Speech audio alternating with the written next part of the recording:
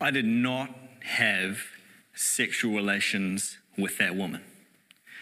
Now, those are probably some of the most intense, provocative words ever spoken by a sitting US president. It was scandalous at the time. Bill Clinton, in January of 1998, fronted the nation and spoke those words. It was a denial of an affair he had had with his young White House intern, Monica Lewinsky. And for the next 8 months, he maintained his cover-ups and he maintained his narrative. But by August of that year, the show was over.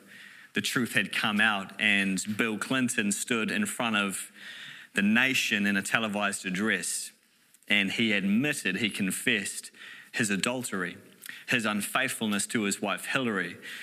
And this is how we described it. He said it was a critical lapse in judgment and a personal failure. A critical lapse in judgment and a personal failure. Now, I'm not using this as an example to say Bill Clinton is the worst man who's ever lived. It's just an example to show what we all do. Bill couldn't bring himself to say the word. A critical lapse in judgment, a personal failure. What do we call them? Mistakes, misdemeanors, errors, personal failures, moral failures, a fall from grace, an indiscretion. We just don't want to say the word. It's too stark. It's too serious. What am I talking about? I'm talking about sin. Sin. It's a word that has almost evaporated from the world today, from the vocabulary of the world today. And I think one of the reasons why we reach for euphemisms, we reach for other words to describe the things that we've done, we've thought, we've said, is because we want to keep it on a horizontal level. If your sin, if your misdemeanor, your indiscretion is only on this level between humanity or between you and an object, totally voids the connection between you and God. If God doesn't exist, or if what you've done has no bearing on him, then it can just be a misdemeanor. It can just be an error. But the thing about sin is its primary bearing, the most offensive thing about it, is that its biggest effect is on God. Sin is rebellion against a holy God. And contrary to Mr. President's personal failure, what we see in Scripture is when King David had his affair with Bathsheba and then had her husband murdered, what was his response? It wasn't an indiscretion. It wasn't a lapse in judgment.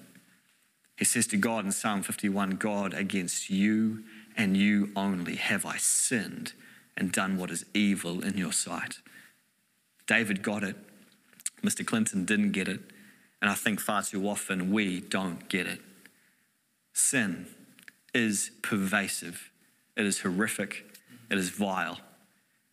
And I don't know if I truly grasp the depth of its horror. Do we truly understand this thing that we are born into, that lives within us and stays with us throughout our lives? Even though, yes, Jesus, for those who become Christians, where sin doesn't have its power over us, we still experience its effects every single day.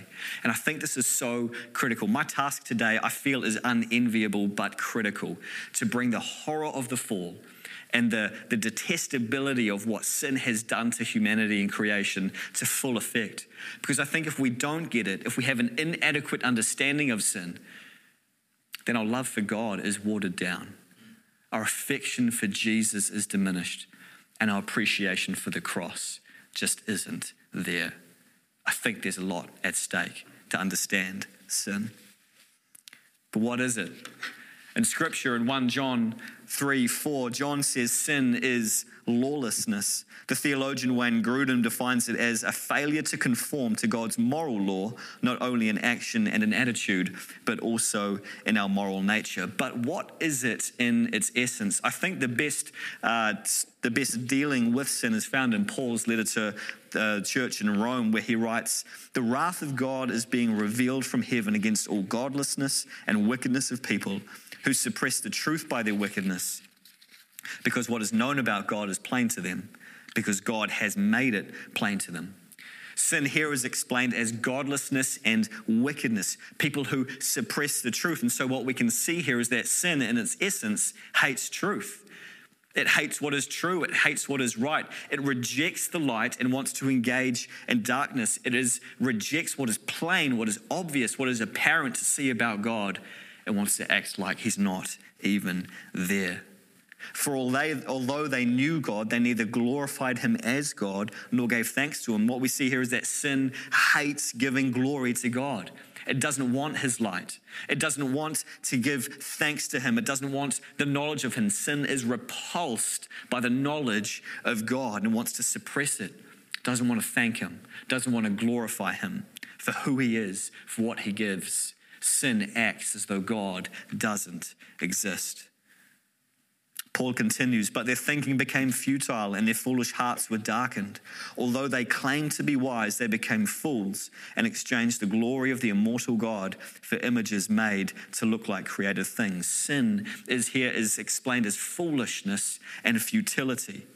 And while it rejects God, it refuses to worship him, it refuses to acknowledge him as God, sin must cling to something, and so it runs after counterfeits. This is the foolishness and the futility of it. It says reject God, reject the Creator, and worship this thing that he made instead.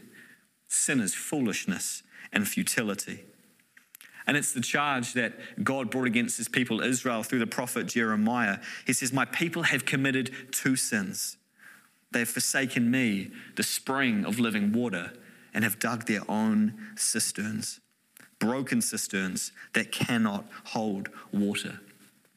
God, the fountain of life, the fountain of living water, is rejected by sin, cast off to the side. And what do we do as humanity? We put a shovel in the ground and we seek to dig in the dirt of our own brokenness to find satisfaction, and we find nothing holds water.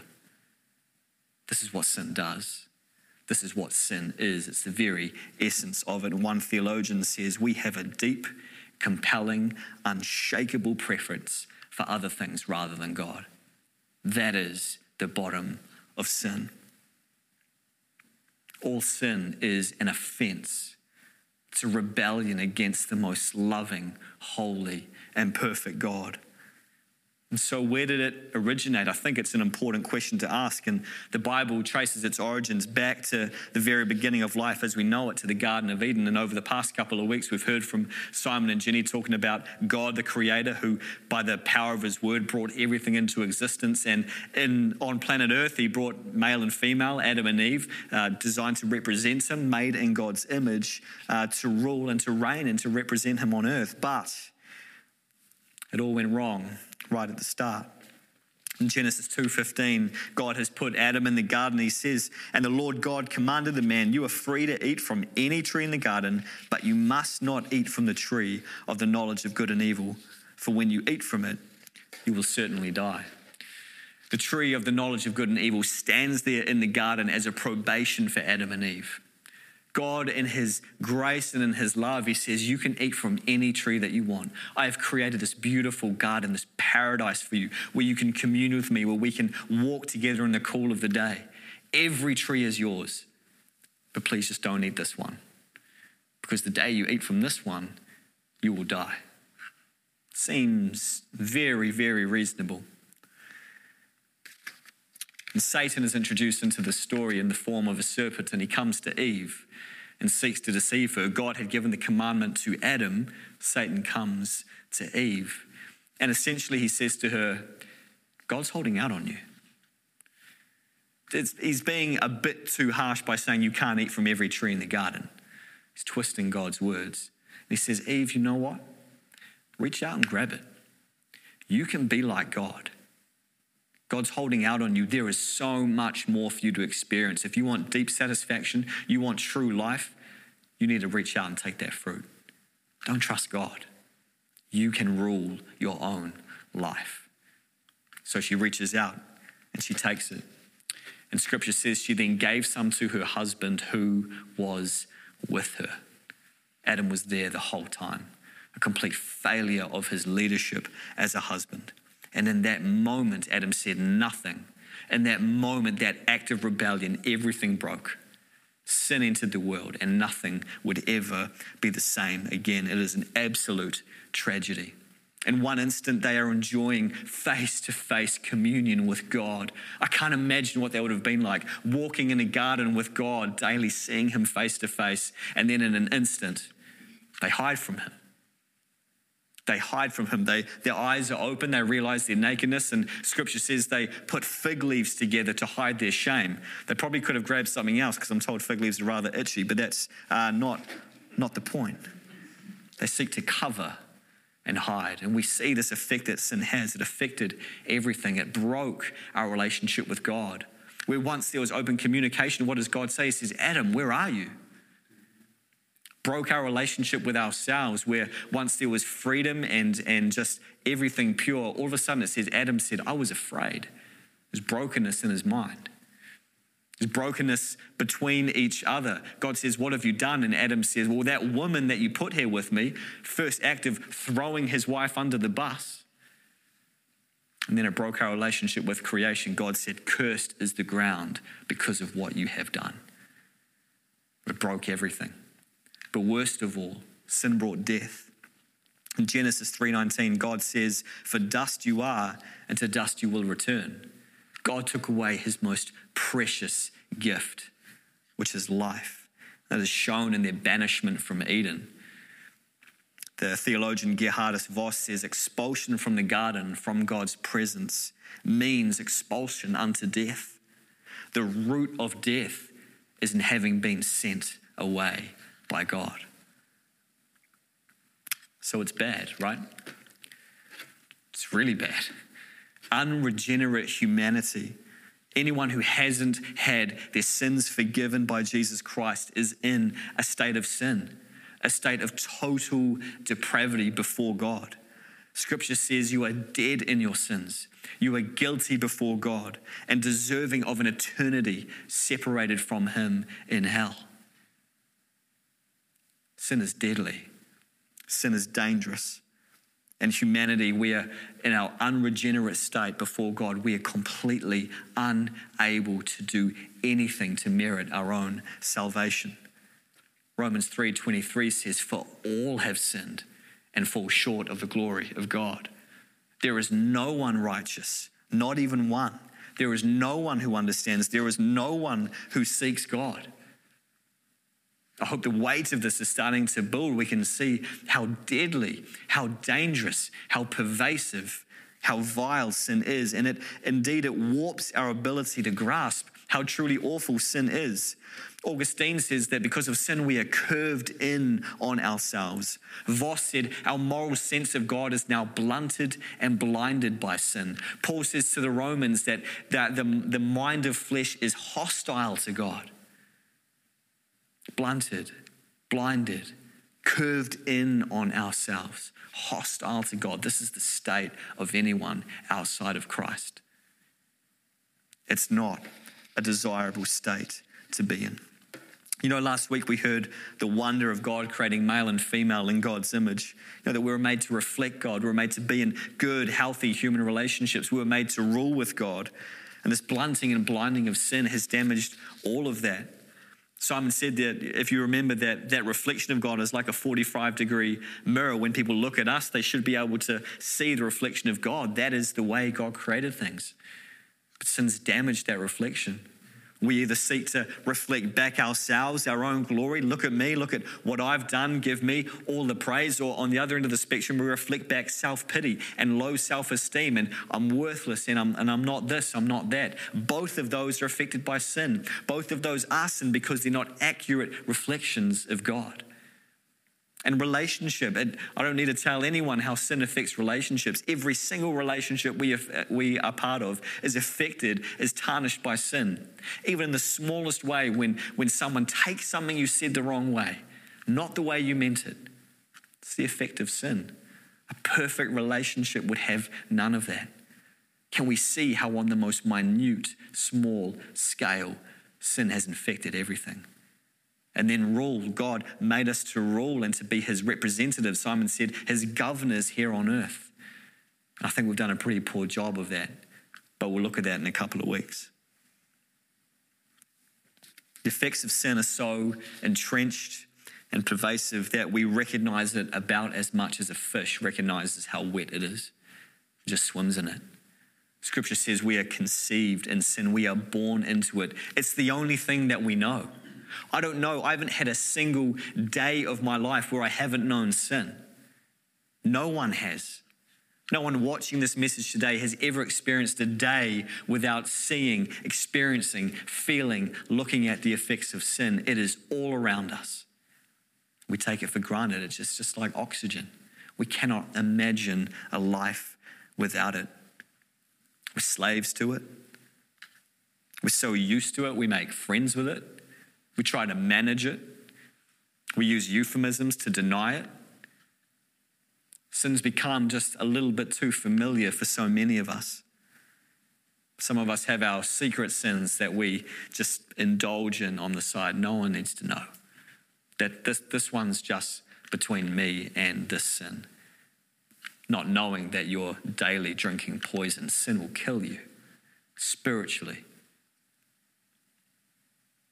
You know, I remember moving flat once, and there was this couch we had in the corner, and it stayed largely in the dark. It wasn't the brightest of flats or the lightest of flats, and the couch looked fine sitting there in the darkness. It was comfy. It was a dark color. It kind of fit the bill. It did what it needed to, and then it came time to move, and so we took the couch outside onto the driveway, and as soon as it came into the sunlight, it was like, oh, that is bad.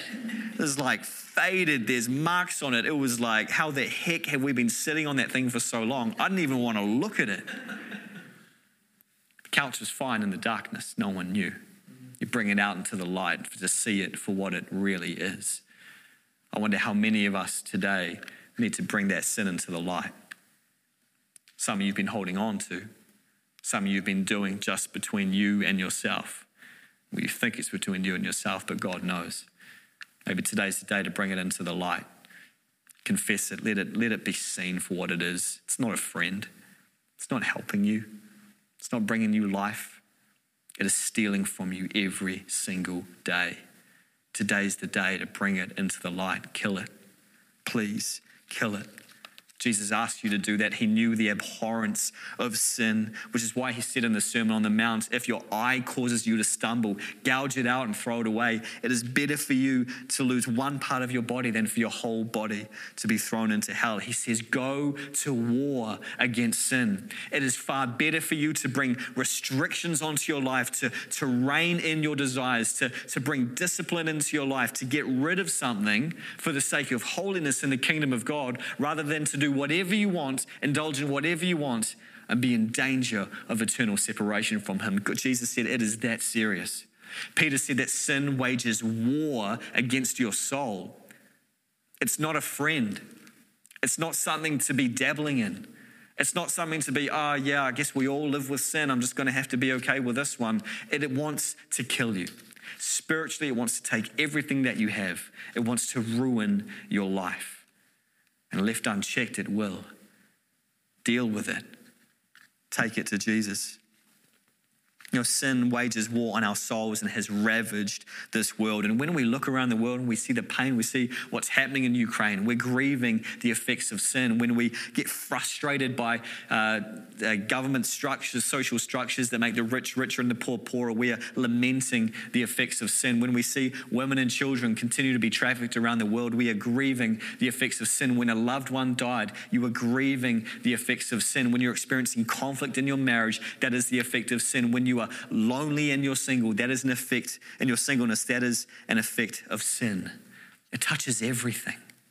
We don't know what life is like without it. Humanity is sick from the inside, and we clutch at straws for a solution. You know, there's a myth, a common phrase I hear today is that humanity is on an upward trajectory. You know, eventually in time, because of education and technology, we will become more moral, we will become a more humane society. But the 20th century was the bloodiest century in history. More people died in the 20th century than at any other point in history. Yes, we are advancing incredibly in technology, and high-speed internet and smartphones have made global connection and productivity that much better. But along with that is the proliferation of pornography, of money laundering. And that is not to say the least about how much time people have spent with their head in their hands, not engaging with other people. And there are so many studies showing how addiction to devices brings mental health issues, anxiety, and other societal problems. Technology is not going to solve humans' problems. You're expecting technology to solve humanity's problems is like putting lipstick on a pig and saying eventually it's going to be a supermodel, just give it time. It just ain't going to happen. So what can possibly save us from this cancer that infects and touches every part of humanity? Sin is rebellion against God. A debt is owed to God.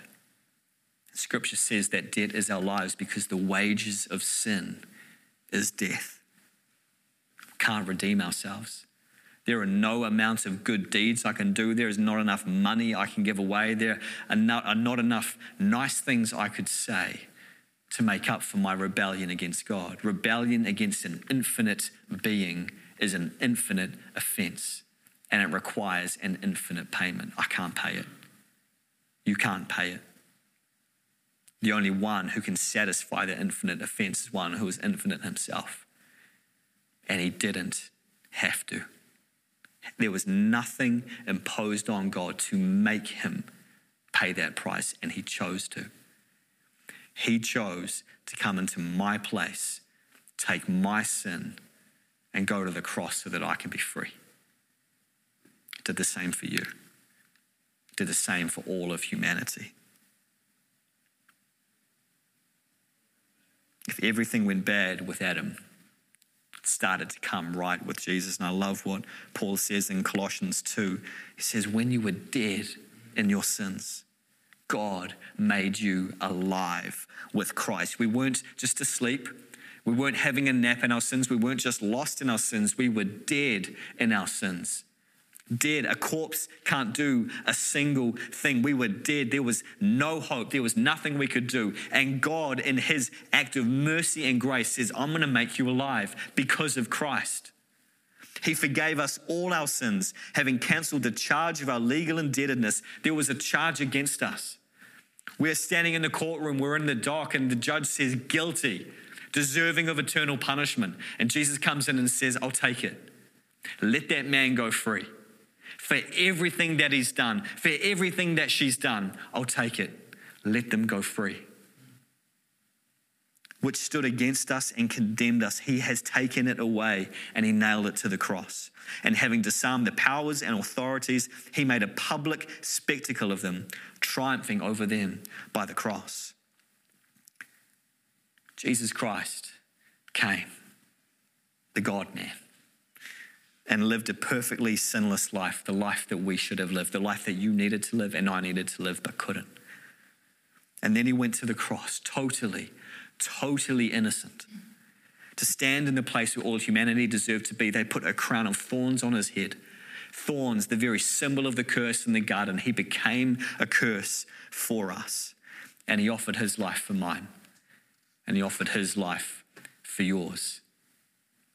He plunged his hands into the thick of the mud and filth of sin, and he lifted me out. And he lifted you out. And he washed you clean. We were on death row. And he says, I want to trade places with you. There's nothing I did to deserve that. There's nothing you did to deserve that. It is all his amazing grace and love. He loves you that much that he would take the weight of sin upon himself. Jesus made a mockery of sin on the cross. It is wonderful. Exposing it for how horrific and vile it truly is, how futile and foolish it is. Sin promises life and only brings death. Jesus says, come and die with me and I will give you life like you've never experienced it before. We will only truly grasp the incredible grace of God in Jesus on that cross when we realize just how terrible sin is. And when we see the horror of what we've been saved from, we will respond in praise for the one we've been saved for and love and adoration for the one who we've been saved by. If sin is rebellion against God, the antidote is to make him your absolute, unequivocal, supreme treasure. Will you do that today?